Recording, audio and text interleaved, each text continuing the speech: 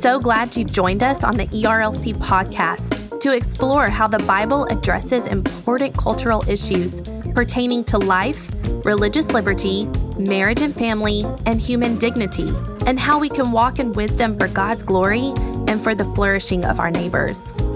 If you're enjoying this podcast and find it helpful, please leave a review wherever you listen. This will help more people find and benefit from what we're learning together. We are grateful for the time you take to join us for these conversations.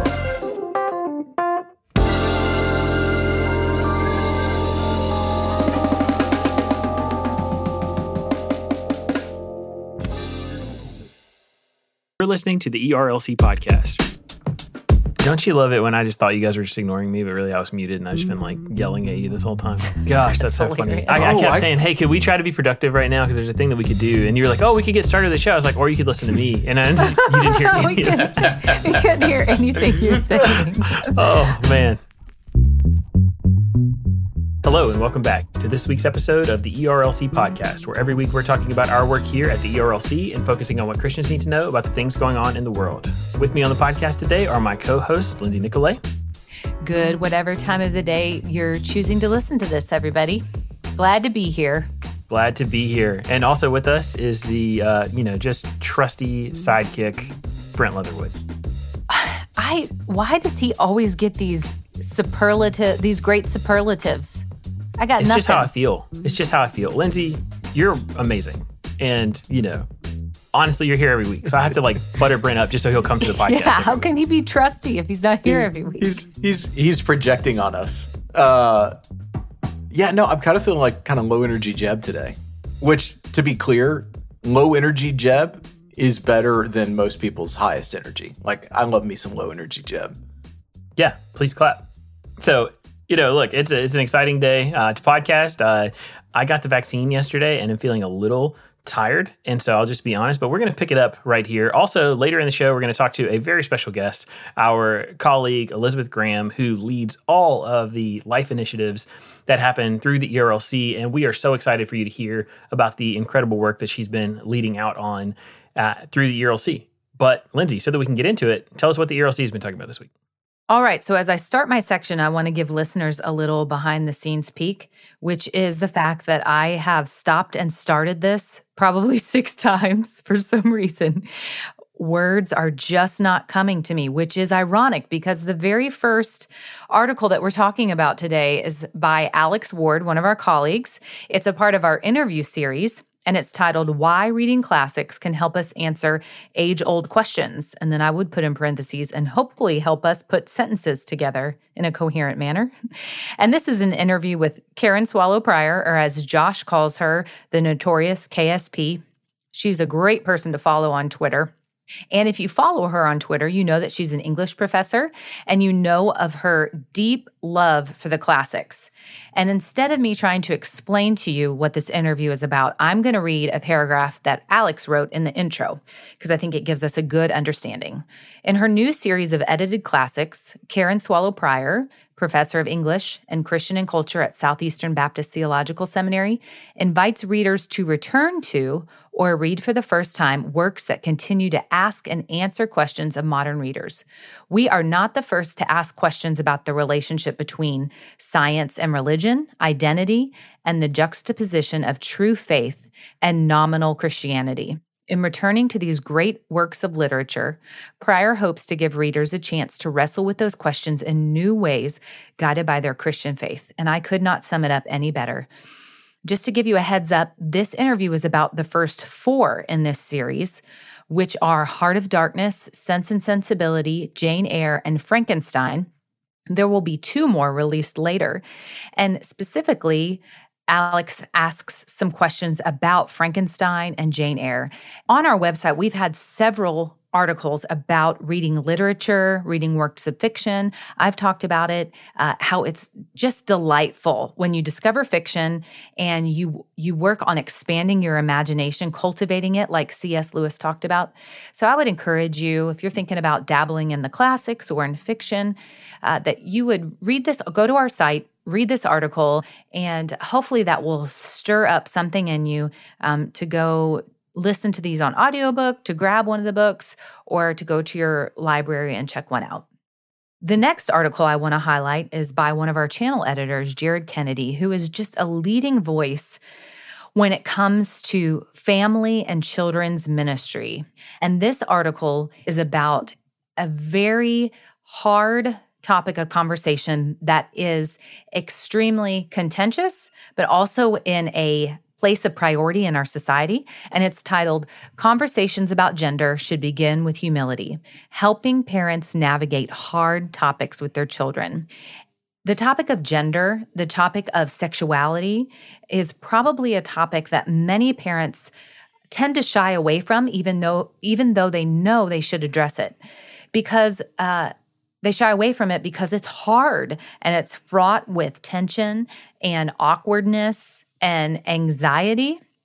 But Jared says this is a question that we have to be answering and looking at with our children and exploring, because it's one that if we don't give biblical answers to, our children will get answers from the world. And those answers will lead down a path that looks like life, but as the Proverbs teach us, is one of death. And so Jared wrote an ebook for us titled A Parent's Guide to Teaching Your Children About Gender. And this article is actually adapted from that. And just to give you an idea of what he deals with in this book, there's a link to the book in this article so that you can go to that. If you're a parent, make sure that you download this book. If you know parents or you know people who lead children and teenagers, please send them a link to this book. But it's an incredibly important topic where Jared will explore topics like gender identity, gender fluid, transgender. It's a topic that we need to address with urgency and with clarity as Christians. And then finally, I wanted to highlight an article by a teacher in Chattanooga. Her name is Rachel Lonis.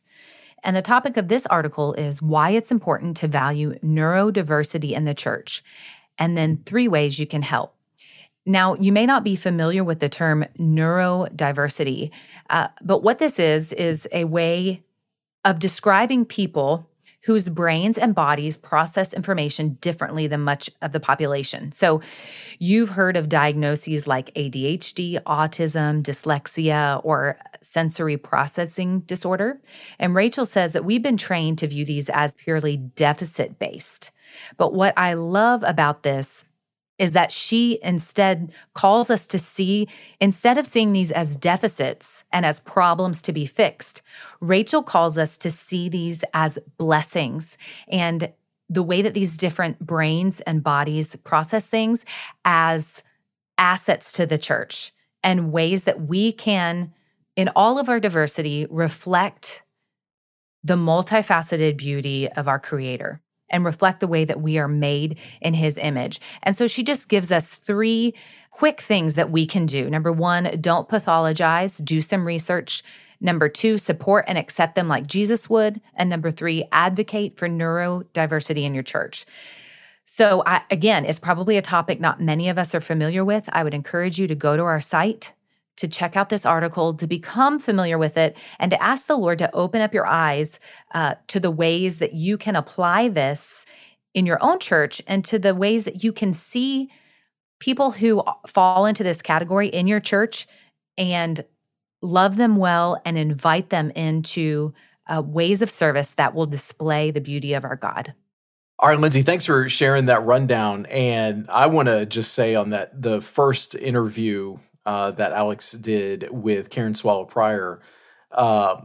What's interesting, I've noticed around like social media over the last couple of weeks, people that have gotten those beautifully bound volumes of the books, like they're taking pictures of them. And that's what I love about Karen, is like you could tell she appreciates like the finer things in life. And so, but I appreciate the care that she took to the design of the covers of these books. And then for the article itself, I loved how Alex teased out kind of the ethical implications that are relevant even today of the book Frankenstein. Because as we are dealing with so much in the world of technology right now, that book has some really interesting parallels for our own moment. That's really good, Brent. And I'll just say about both of the final two articles that Lindsay mentioned, the first one by Jared, that he's helping people answer questions that their kids really have and questions that parents really have and children's ministers really have about how to help kids think about these complex topics. Because what kids don't need is someone, when they ask one of these hard questions, to just go, God made you male or female. Just understand it. Just get over. Just accept it and move on. Like Jared really takes the time to pastorally walk people through this, and that kind of stuff is really, really useful. And in the same way, this article about neurodiversity is really about helping us see all the people that are inside of the church and making space for everyone, instead of just assuming that, well, if you don't kind of fit into this normal paradigm, if you're not married, or if you're not this or whatever, that you don't matter as much, or you're not seen, or you're not valued. And so this is one of the ways that the ERLC is able to help sharpen the church and challenge the church to minister well to all of those in our midst, whether they be children or otherwise. And to add one more point to what you said about Jared's article and having these conversations with our children, just to give a tease to our listeners for the interview that's going to happen later in the episode with our colleague, Elizabeth Graham. The world and organizations in the world are trying to have these conversations with our children and with our teenagers. And Planned Parenthood is an example of that. They've developed a chat bot where kids can ask these kinds of questions about gender, gender identity, transgender questions like you said, Josh, that kids and teenagers and adults, they have.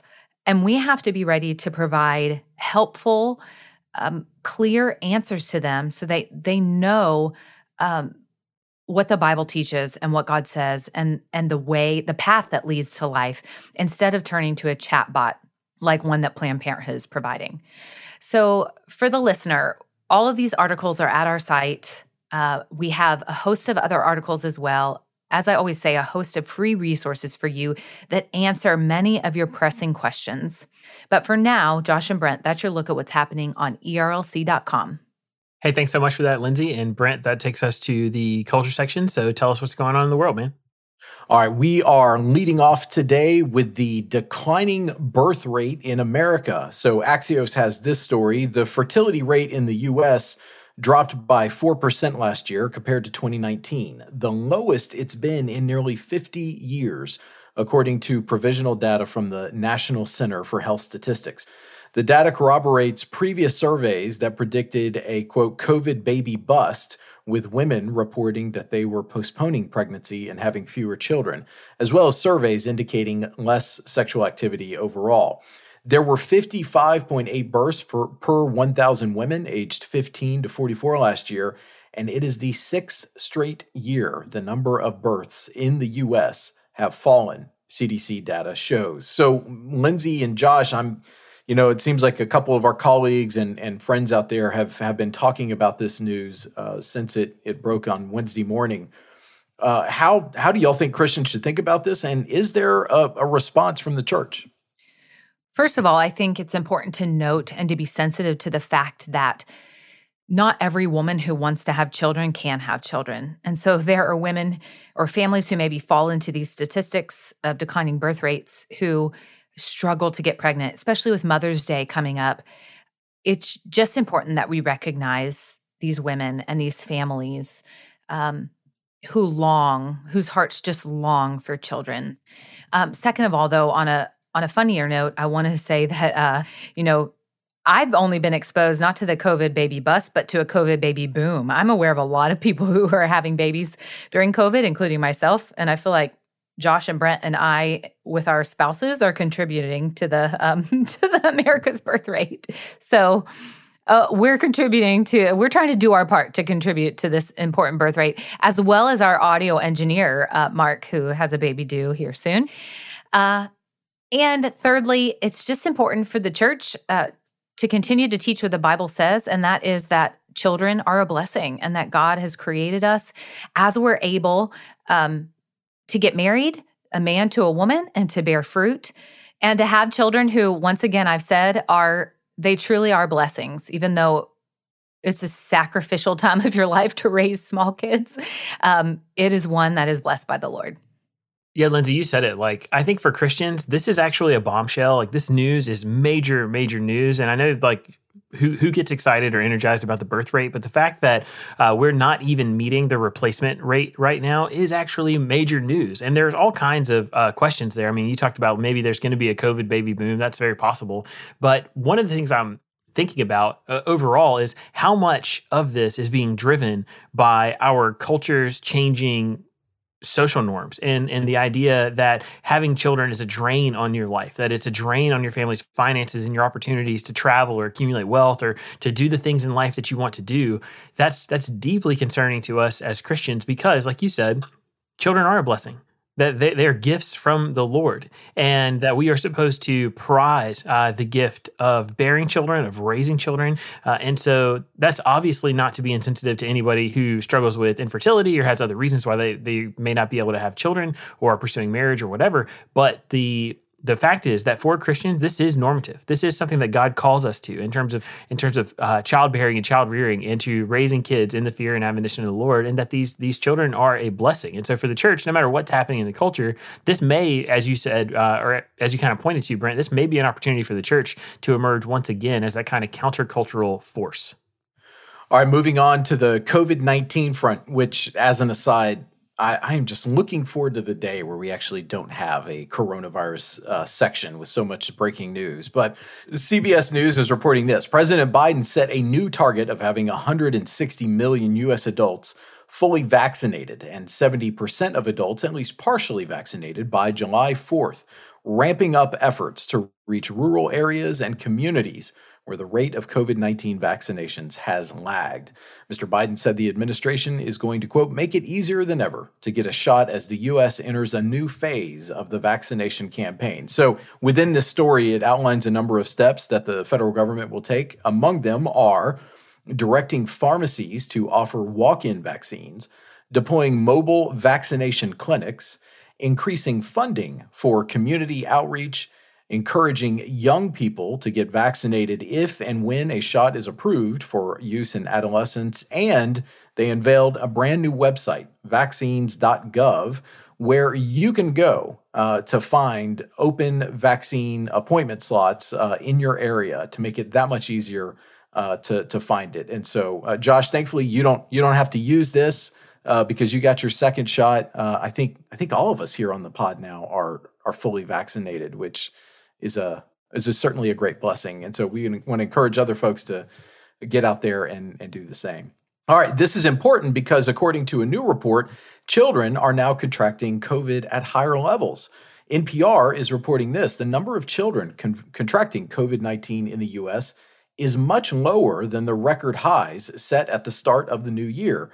But children now account for more than a fifth of new coronavirus cases in states that release data by age, according to the American Academy of Pediatrics. Experts link the trend to several factors. Particularly high vaccination rates among older Americans are at the top of that.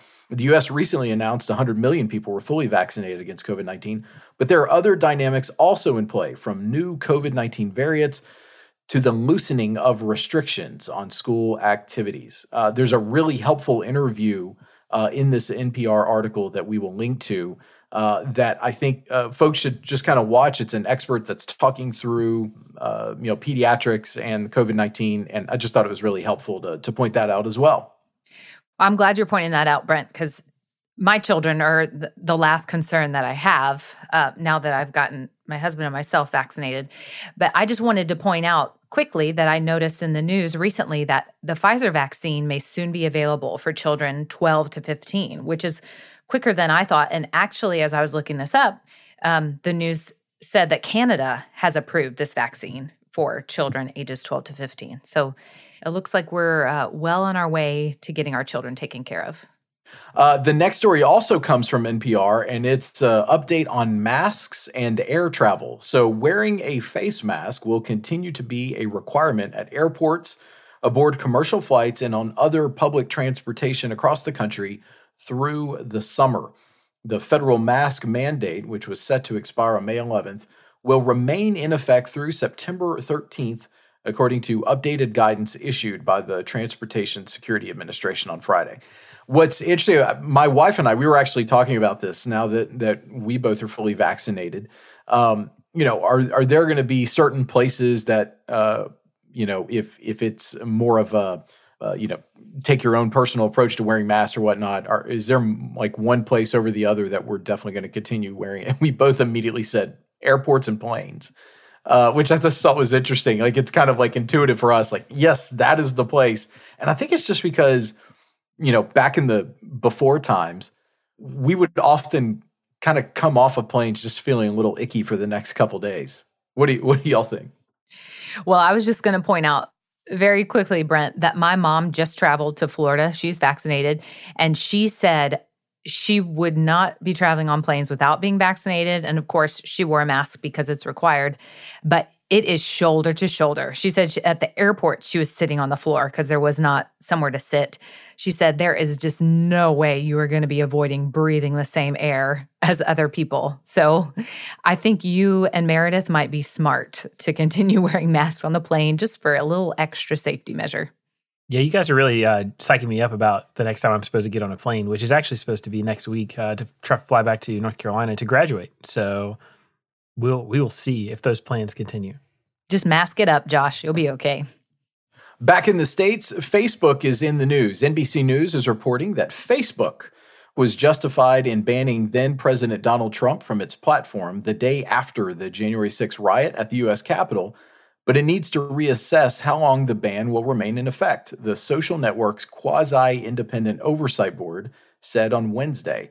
The decision to uphold the ban is a blow to Trump's hopes to post again to Facebook or Instagram anytime soon, but it opens the door to him eventually returning to the platforms. Facebook must complete a review of the length of the suspension within 6 months, the board said. Yeah, Brent, we were watching this decision very closely. We knew the oversight board was about to rule on this, and the ERLC, and particularly our colleague Jason Thacker that we talk about all the time in terms of technology, he has been doing a considerable amount of work in helping to on the side of technology ethics and considering things like this when we're talking about free speech issues and banning or restricting access to certain platforms.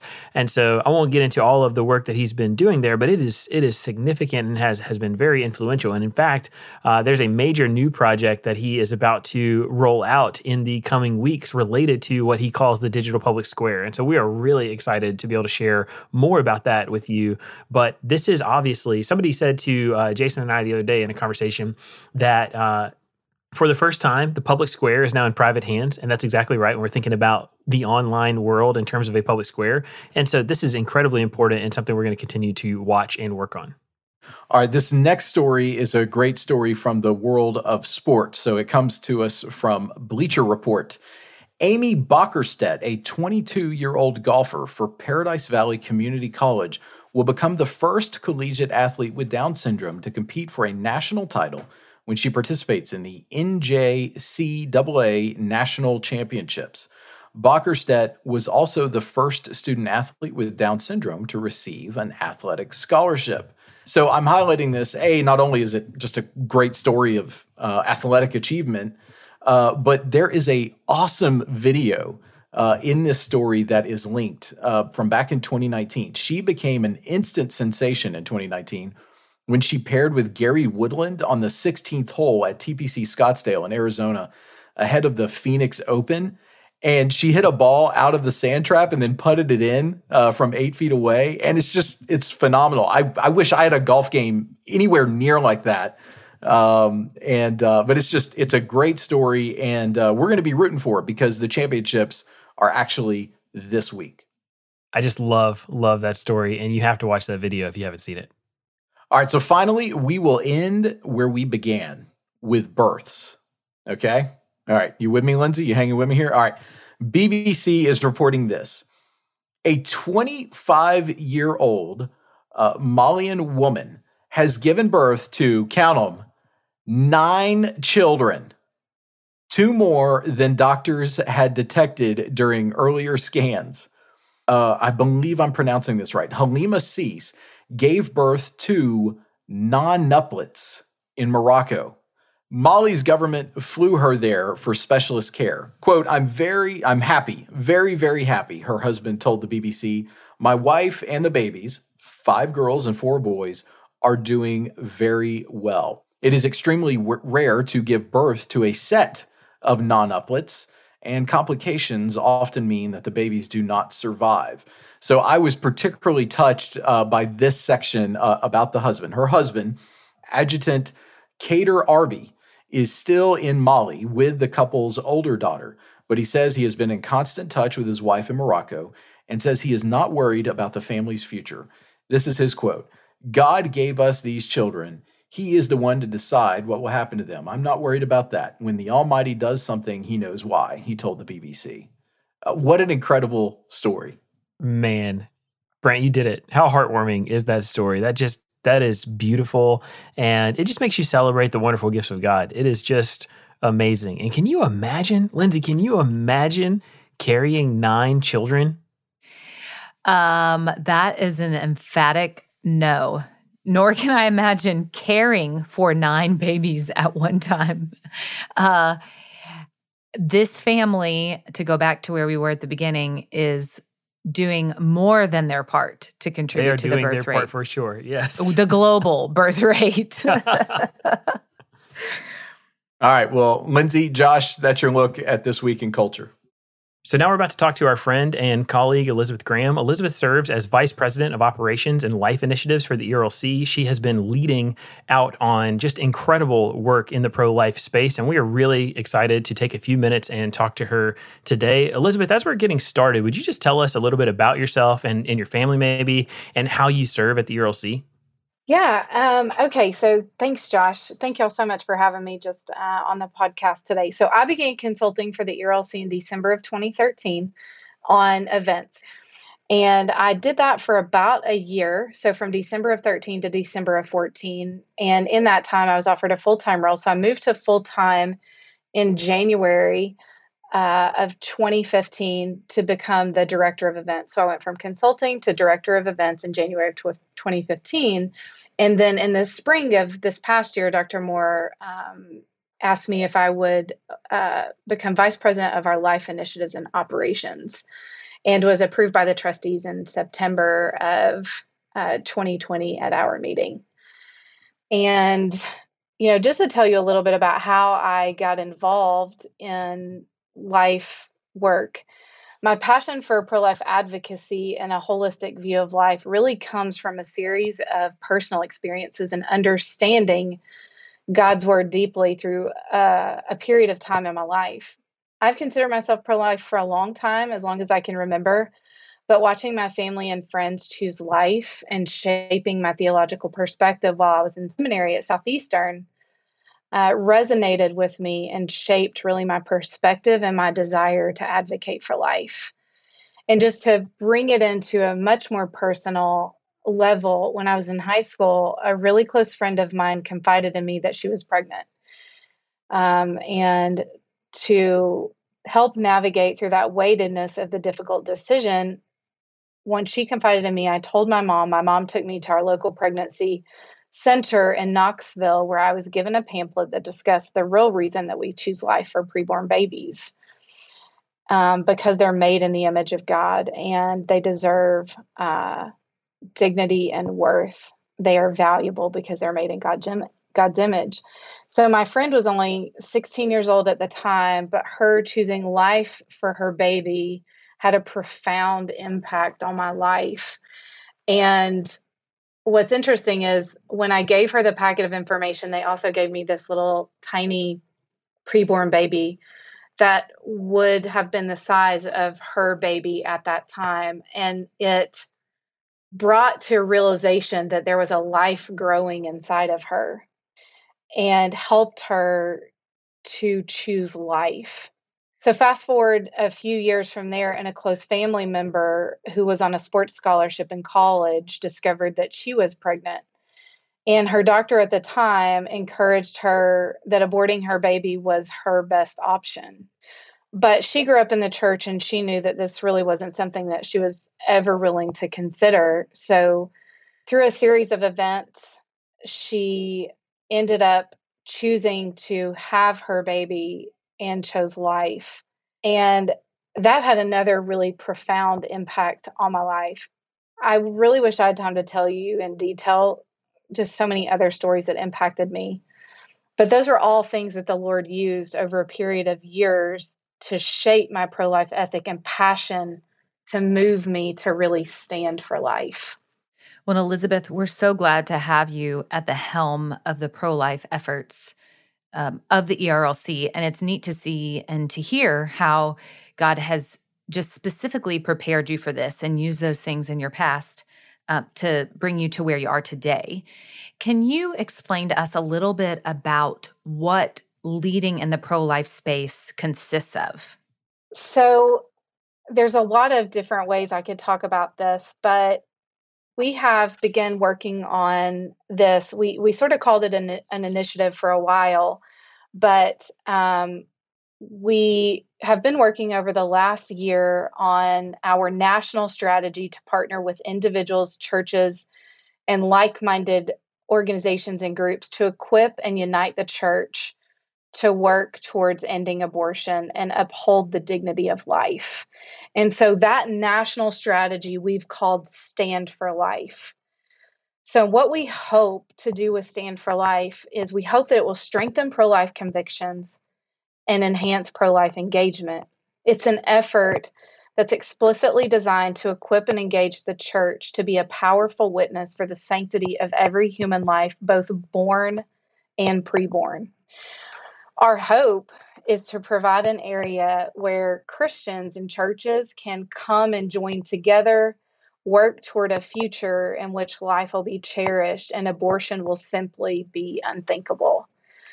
That's really what our hope is in terms of our work here at the ERLC, where we see the Lord taking us as we stand for life. And we do this work through our national strategy. All right. So, E.G., one of the things that we are most excited about is the ultrasound placements that we are able to do through the Psalm 139 project. Why is this such an important initiative for you and for the ERLC? So, Psalm 139 project is absolutely incredible. I am so proud of the work that Psalm 139 does. It focuses on lives in the womb. So, Psalm 139 was first established. The first placement was done in 2004. And the goal of the initiative is to make people aware of the life-saving potential of ultrasound machine technology in crisis pregnancy situations, and to help pregnancy centers minister to abortion vulnerable and abortion determined women by providing ultrasound equipment for those centers to use. So the project provides a way for individuals to assist financially in the placement of ultrasound machines in qualified pregnancy care centers. If we just want to boil it down, it's all about standing for life by working to save the lives of preborn children. Our audience at the ERLC is regularly asking what they can do to stand for life. And what the Psalm 139 project allows us to place this life-saving ultrasound machine technology in pregnancy health clinics at absolutely no cost to the clinic. We're also able to provide training to that center and to their staff for little to no cost to the center. So as we began dreaming about expanding this initiative and what the Lord would have us do as an organization, we decided we wanted to radically increase our number of placements, because we know that many women and lots of pro-life organizations and also pregnancy resource clinics say that 80% of women who see their preborn child on an ultrasound will choose life. So the need is great, and our hope is that we'll leave a legacy of life and see preborn babies saved. And due to the gifts of generous donors and partnerships, we've placed 6 machines so far in 2021, with at least 10 more placements in progress currently. And we continue to connect with additional centers as funding comes available. It's an incredible and a helpful ministry. And it really makes me thankful that we live in a technological age for such a time as this, so that we can give a window into the womb so that people can see the personhood of that child. So thank you for helping to lead that effort. One of your other major focuses is seeing pro-life organizations like ours confront the work of Planned Parenthood head on. If you could sum it up for us briefly, what do you think that we need to know today about Planned Parenthood's influence in our culture? I'm so glad that you asked this question. Lindsay, Planned Parenthood has had over 100 years to influence our culture, which has led to them holding a monopoly of the mind. They have defined the standard of care for women's reproductive health. And this started when they opened their first birth control clinic in 1916. They're the largest provider of abortion, yet have convinced the world that they care and are providing women's reproductive health care. So they capture women's attention as early as kindergarten. And I would argue they capture children in general, not just women, as early as kindergarten through their sex education and gender curriculum in the school system. And then they continue to meet them at every stage of their journey, in particular, young girls and who become young women as they go on. We call this like the funnel, the life cycle. So sex education in the school, they hold the monopoly on providing the curriculum for gender and sex education. This really allows them to control the narrative on what's taught within the school system. In 2019 to 2020, 1.1 million people reached through affiliate sex education programs. So they had 1.1 million people reached through this affiliate and sex education program. They then really expanded access through technology. So they've answered the questions for teenagers through a artificial technology application called Rue.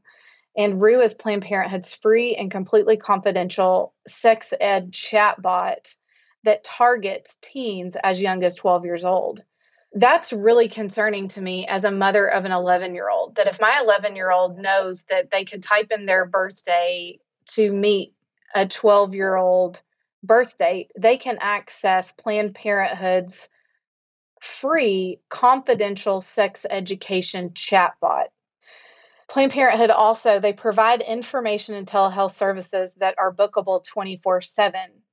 So they have really expanded, they've got they capture at this young age through education. They've then also moved you through their funnel through Rue, their sex chatbot for teens. So that's the early years and then the mid years. And then they move you from there to their healthcare.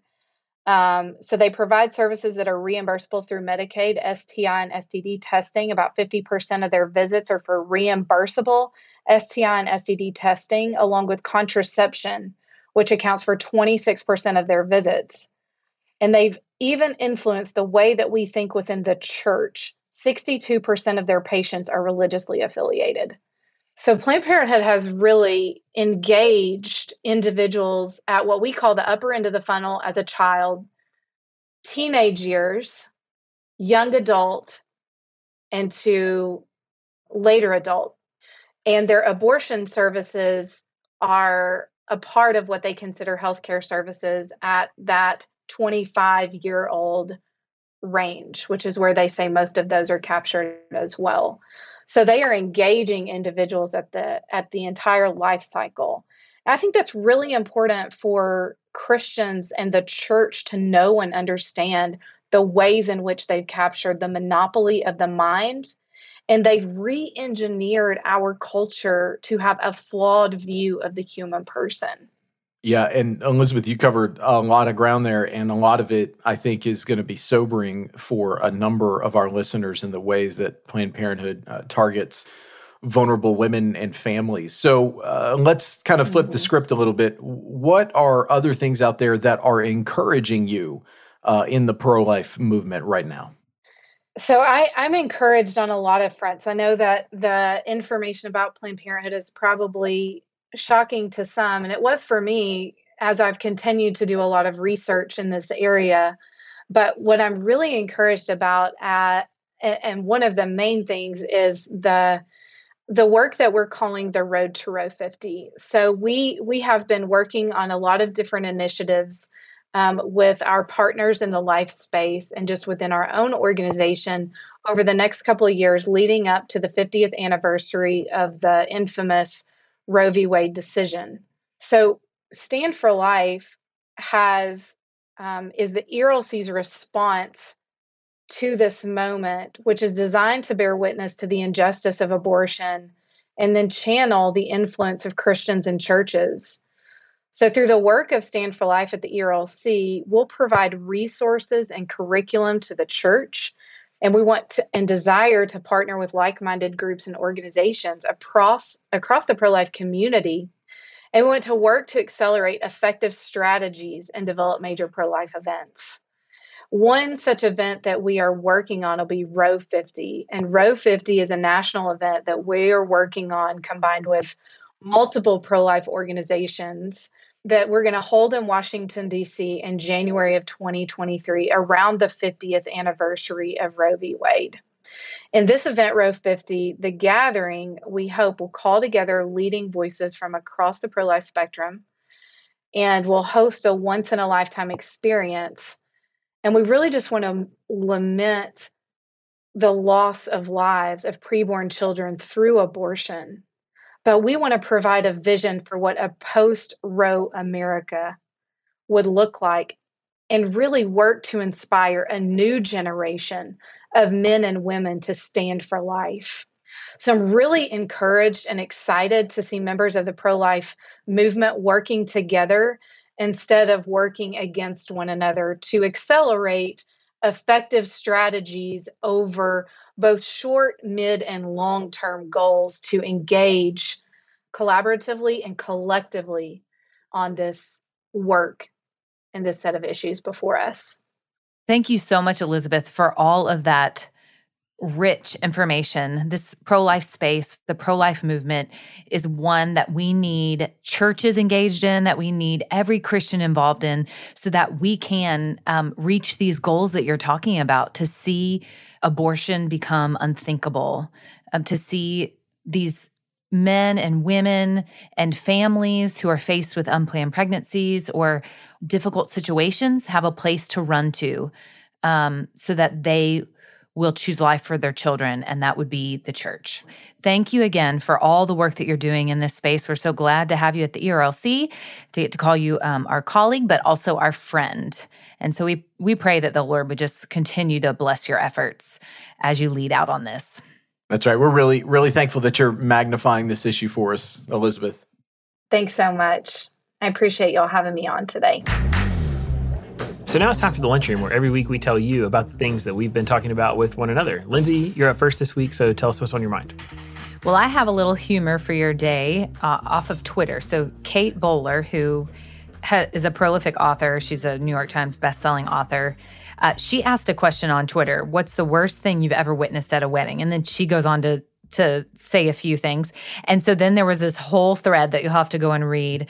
One of the highlights was this guy who went to a wedding. This is, of course, the short version.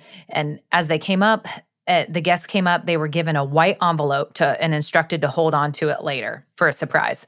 So all the attendees either, probably put it in their pants pocket or in the purse or something like that. So then at the very end of the wedding, the officiant said, so you were given this white envelope that was going to have a surprise at the end. Well, it contains live butterflies, and everybody's supposed to open it and release the butterflies, and they're going to fly away. As the couple walks down the aisle, and to almost everyone's horror, they had squished their butterflies and killed them. So it was just a terrible, terrible, terrible idea.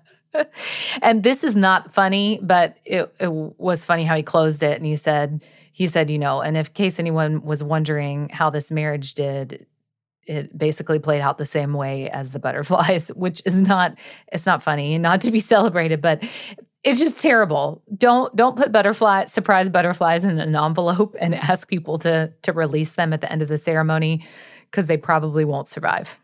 Yeah, I've heard so many stories about like bad wedding plans like that just going terribly wrong. And man, squishing butterflies has to be up there on the list. At my own wedding, we did the whole like you leave with birdseed or whatever, but I had some particularly overzealous younger nephews who decided that birdseed wasn't be this kind of cute thing to kind of throw up in the air, but just to pelt my new wife and I with it as hard as they could on the way to the car. And man, for weeks and weeks, there was birdseed everywhere. It was a real nightmare. The bad wedding stories reminds me of the bad baby reveals. I don't think I've seen those. The bad gender reveals. Yeah, gender reveals, not baby. I mean, Hopefully by the time you're doing the gender, you've got the baby. No, but one guy's like, oh, I'm going to hit with a baseball bat this balloon that's full of powder, and he misses it and asks the wife to throw it, and it just explodes. I mean, it just things like that. So. Yeah. Well, there was one in the news recently where the couple might get charged because they used pounds of explosives and set off this giant explosion that scared people. Just cut a cake that's got, blue icing or pink icing, and let's just call it a day. Well, I'll take this as a perfect segue to mine, which is to say, so we had two friends release books this week. We've talked about it a lot. But Andrew Walker's book, Liberty for All, came out, and Dean and Sarah's book, Getting Over Yourself, Trading Belief in Yourself Religion for Christ-Centered Christianity, came out. And if you don't know Dean, Dean's been on the podcast before. He's a pastor down in Tallahassee, Florida.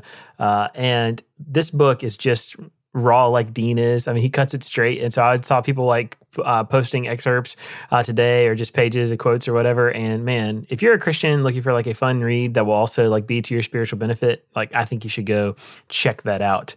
The other thing that I would mention is just look, as we were coming out of this long, horrible season of COVID, I finally started venturing back to the movie theater.